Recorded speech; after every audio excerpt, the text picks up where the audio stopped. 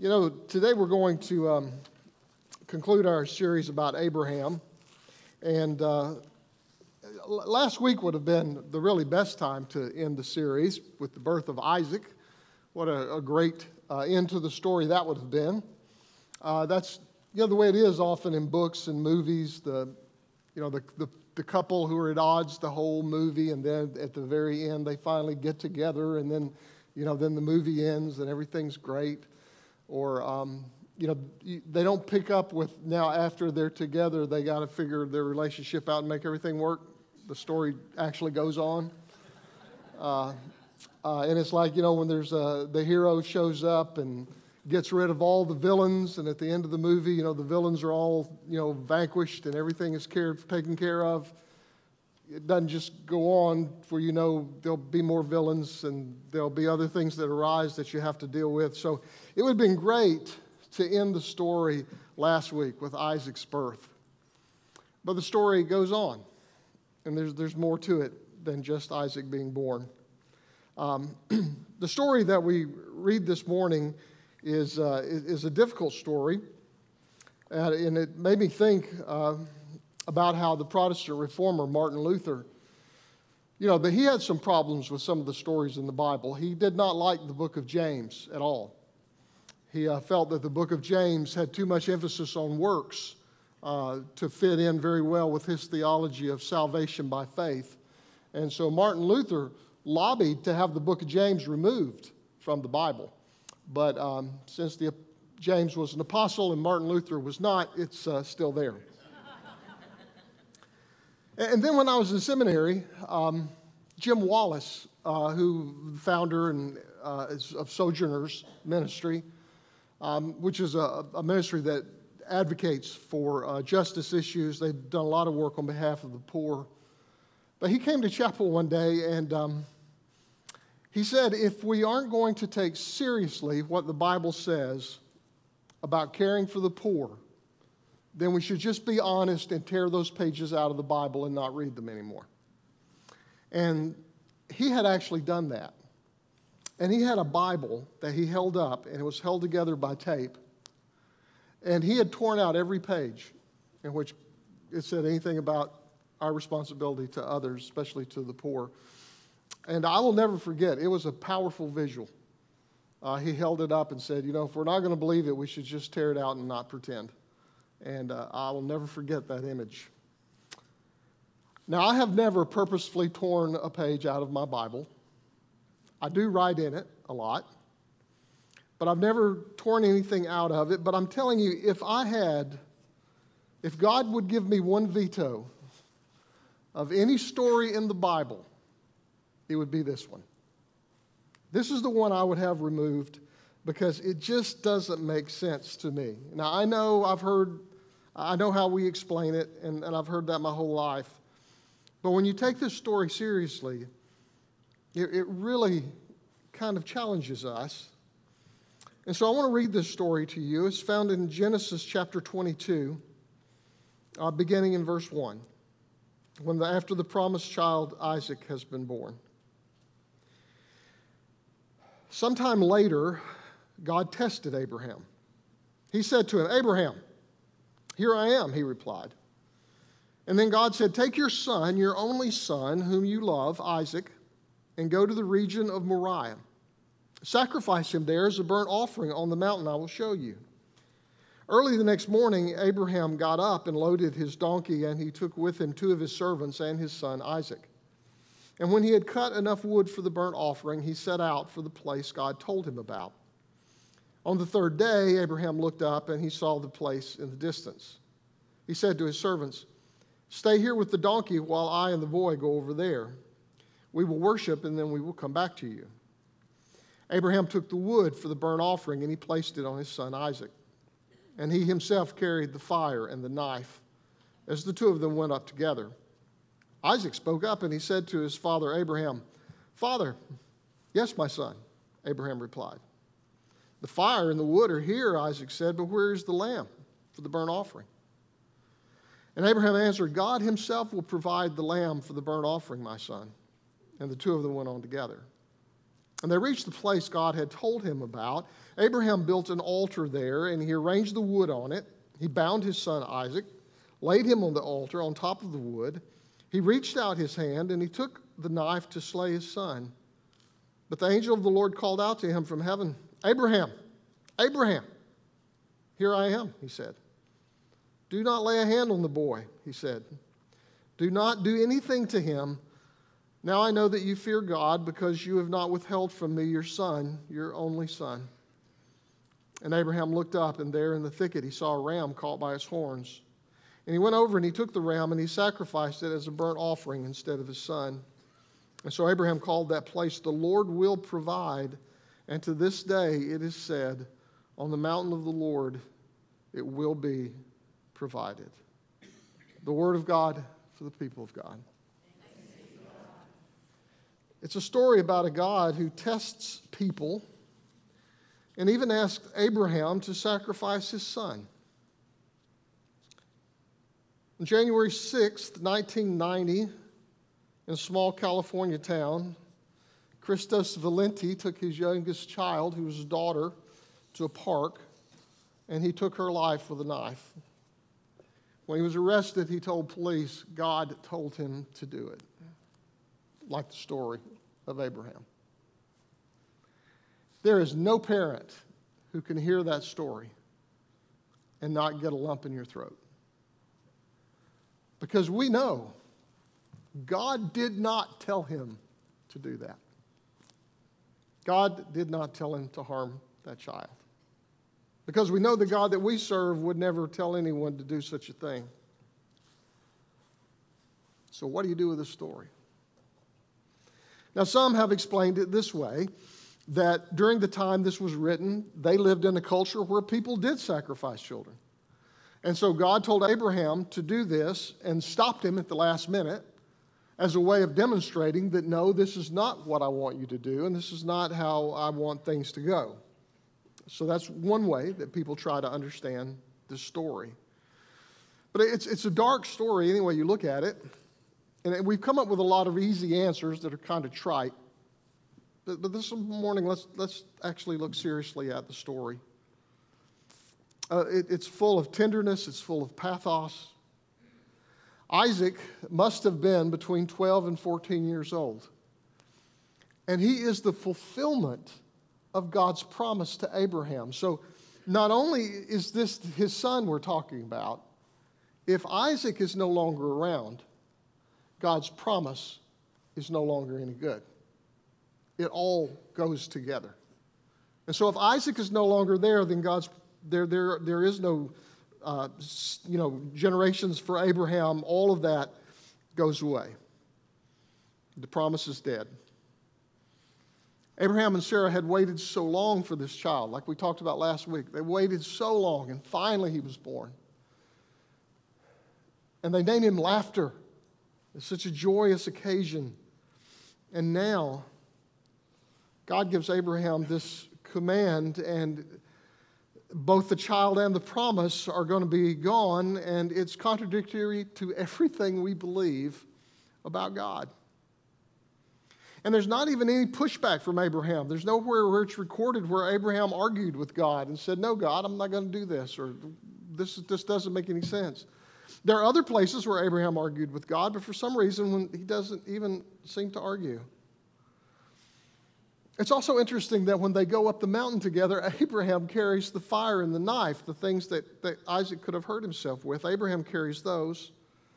Isaac carries the wood. A sad picture of Abraham, old and gray, trudging up a mountain with his only child. From the perspective of the gospel, it's easy to see in Isaac how Jesus carried the wood for his own sacrifice up the hill. So they move up the hill in silence. And finally, Isaac says, "We have everything except the lamb. Where's the lamb, Papa?" And I imagine Abraham swallowed hard and said, "God himself will provide the lamb for the burnt offering, my son." What a thing to say. I wonder, why did Abraham say that? I mean, was he lying? He just didn't want to tell Isaac the truth? Like sometimes we say everything's going to be all right when we really don't think it is. Or was it maybe he was hoping that God would provide? Maybe he was saying it in hope that God would provide a lamb for the sacrifice. Or maybe it really was a statement of faith. Maybe somehow, in spite of everything, Abraham believed God would provide and that God would be faithful and he would take care of them. And to me, this is the key to the whole story. It's not about Abraham's faithfulness. The key to the story is God faithful? Will God provide when the stakes are high and it doesn't look like there's an answer? Can we count on God then? So they reached the top, and we're not told if Isaac struggled or willingly submitted to Abraham. But Abraham tied up his son, he laid him on the wood, and he attempted the unimaginable. And when he raised his knife in the air, it was a voice of an angel who said, Abraham, Abraham. Or at least it sure sounded like an angel to Isaac. And Abraham stopped and he said, I'm here. And the angel said, don't lay a hand on that boy. And the knife fell to the ground and Isaac started breathing again. And Abraham looked up and there was a ram with his horns caught in the thick brush. And we're not told if the lamb was caught at that very moment or if the lamb had been there and he just now noticed it. But either way, God provided the sacrifice. Either way, God provided for Abraham and for Isaac. And Isaac was released, replaced with the ram, and blood flowed on the wood, but it wasn't Isaac's blood. And Isaac was spared, and Abraham was spared, and honestly, God was spared. It's interesting to me that the scripture says that after the sacrifice was offered, Abraham went down the mountain, got with his servants, and they went home. Isaac is not mentioned. So you wonder if maybe when he released him, Isaac just got up and ran away.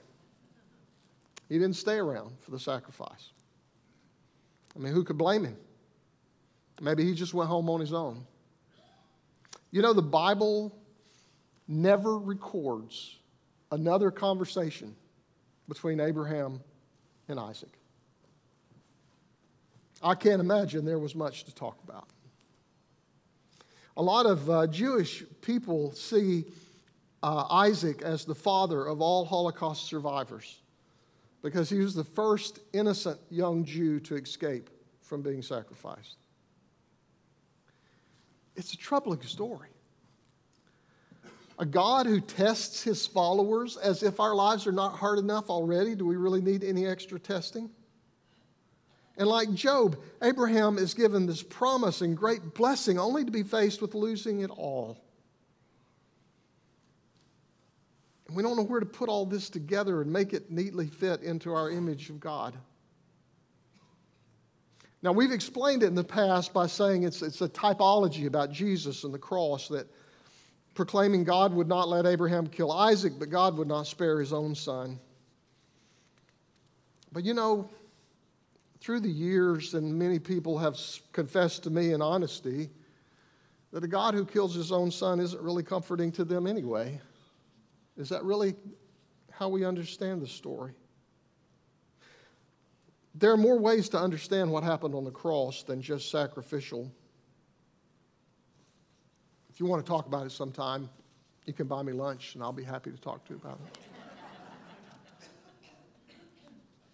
But a lot of people struggle with that. How do we understand all of that? And we're caught somewhere in the middle of this mystery of a God who tests us but also provides for us, a God who will not be controlled. And we just can't put God into our little box and figure everything out. God owes us no explanation, and God gives us none. There is a mystery to this God we serve. And the traditional understanding of the story is that it was to test Abraham's faith, to see if Abraham really loved God enough or trusted God enough to be obedient. And in the end, Abraham passed the test, and so Abraham is faithful, and somehow that gives us encouragement. But I've never been able to identify with that story. I mean, if God asked me to sacrifice one of my children, I would say no. No. I'm not interested in that. And I'm not sure I would want to follow a God who would ask such a thing. So I get lost in this story. It doesn't make sense. So it seems to be about more to me than Abraham being faithful. And so this is a little different than what we've normally heard, but here's what I take away from the story. It's more mystery than moral. Abraham was not the only one tested that day. You see, God made a promise. He told Abraham he would keep that promise no matter what. If Isaac dies, the promise is gone. So for me, this is not about Abraham passing the test. It's about God passing the test. God proved that in the most hopeless situation, God would provide. When the stakes are the highest, God can be trusted. God proved he would keep his promises. And that's what I need to know. I don't really care that Abraham was faithful, but I need to know that God is faithful. I need to know that God will provide. Years ago, I read this story about an African-American pastor. He had a 7-year-old daughter, and it was the decade of the 60s, and the school in their town was being integrated for the first time. And he knew that her first day of school would be frightening. And so he held her hand and he walked with her into the building. Mobs of angry white people lined the sidewalk, shouted all manner of insults and curses. And the little girl was scared, but she bravely held his hand and they walked into school. Years later, he told that story. He said, I felt like Abraham. And all I knew to do was pray that God would provide for my child.